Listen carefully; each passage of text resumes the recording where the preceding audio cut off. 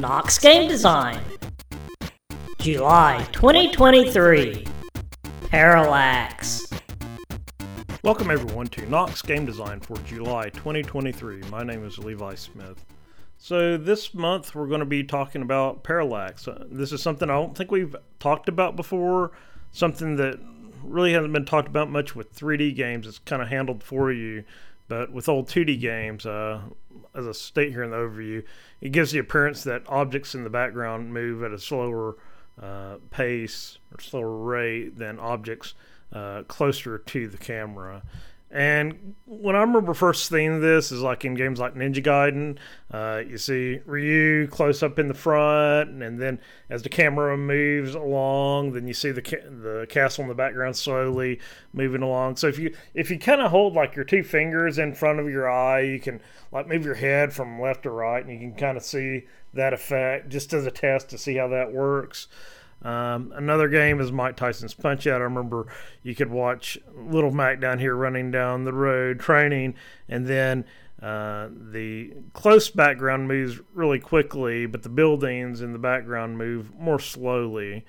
So that's basically the concept of parallax. So with 2D games, you have to kind of handle that. I remember in games like Final Fantasy IV, it has the concept of like an overhead parallax. So when you're like on the mountain here and you're moving around, the mountain moves quickly along with your character, but the forest and the ground below moves at a slower rate, giving the appearance that you're really high up on a mountain. Or like when you're in the Village of the Monsters, you could see the lower levels of this village below, but those lower levels move at a slower rate than the ones closer to the camera. And also another thing you got to take in consideration, like the object that your character is on may actually be moving, but the camera is actually like pinned to that moving object. So like if you're on the subway, like here in Final Fight, you don't see the subway car moving, but you see the background, the lights in the background moving very quickly, giving the appearance that you're on a train that's moving very quickly. And also in Bad Dudes, one of my first games on the NES, you're on a truck. So the truck, you don't see the truck moving on the screen, so your camera's kind of pinned on the truck, or it scrolls with the truck, but you can see the buildings in the background moving kind of slowly because they're way in the background. But this little pond behind the truck and the guardrail, it moves very quickly. So you see that moving really fast. So how do you implement this? Kind of talked about it. It's like, okay, you got an X and Y coordinate for your character's position. Then you got an X and Y for the camera's position. So the camera kind of follows along with the player. And then you can draw your objects based on the camera position. And then you can use a factor for each parallax layer in the background. You multiply its position by that factor along with the camera's position to get the correct position for the objects in the background. Like I said, you don't have to worry about this in 3D games. It's kind of handled for you, but if you're doing a 2D game, scrolling game, then you kind of got to put in these extra calculations. So I have a demo here. So I got this just a smiley face that moves along, kind of like in a side-scroller game. You got the ground, which is these red bricks that moves along with the player. You got trees in the background that move a little bit slower, but still pretty quickly, giving the appearance that the trees are closer to the camera. Then you got the mountains in the background, which move very slowly. So I have a factor of 0.8 for the trees. 1, the bricks, the ground has a factor of 1. So 1 means that it moves at the same rate as the character. Then the mountains in the background, I got it 0.2, means they're really far away. So you can tweak these factors to give the appearance that of these objects either being closer or further away from the camera.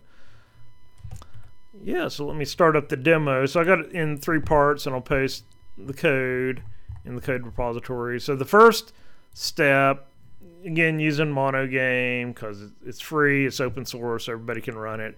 So this was just getting the character moving around, no scrolling at all. And then I got the 3 layers, the trees and the mountains in the background, and then the bricks below. But yeah, no scrolling with this version.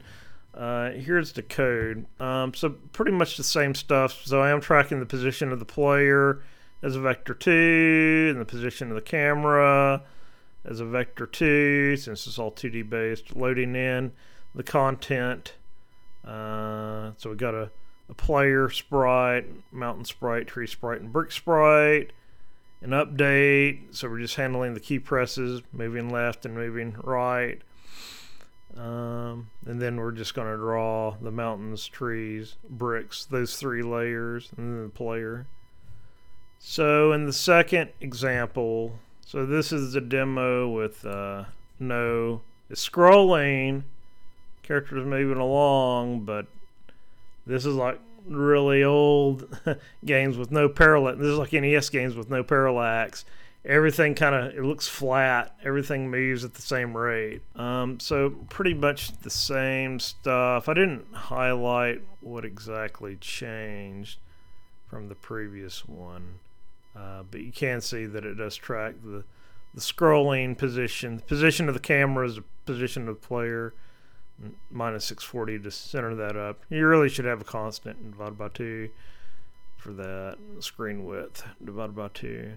But yeah, here's the mountains and then the trees. So we're drawing the mountains and the trees based on the position of the camera, and then the bricks and the player. So the camera is just kind of pinned on the player right there. But here in the third example, we actually have the parallax effect going on, so you can actually see the trees, the bricks moving at the same rate of the player that it's walking on or moving along. And then the trees move a little bit slower than the mountains in the background move really, really slowly. So I could have some like clouds and stuff and put them on another parallax layer. But just to show these, here's the parallax floats that I had defined for. So then you can see here when I draw the mountains, I have the position of the camera times the parallax factor of the mountains. Then subtract that from the x position, the total x position.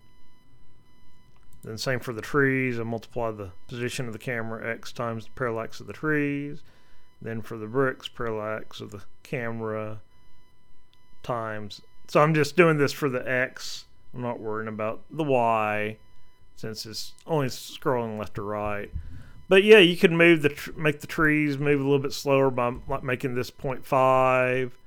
If we want the mountains to move really slow, maybe change that to 0.1. So you can kind of play around with these settings and figure out what works best for your game. So you can see here the trees are moving a lot slower. The bricks are still moving at the same rate of 1, and then the mountains in the background are moving really, really slow.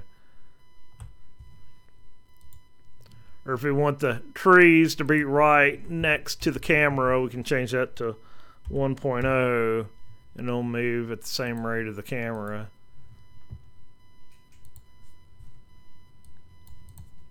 Yeah, so you can see the trees move really fast, so it makes it look like the trees are actually really close.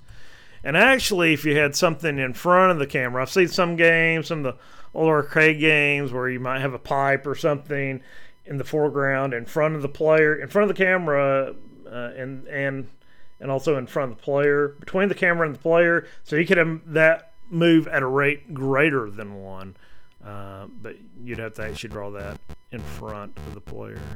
Yeah, so that's basically it for Parallax. Just something I don't think our group has ever talked about before.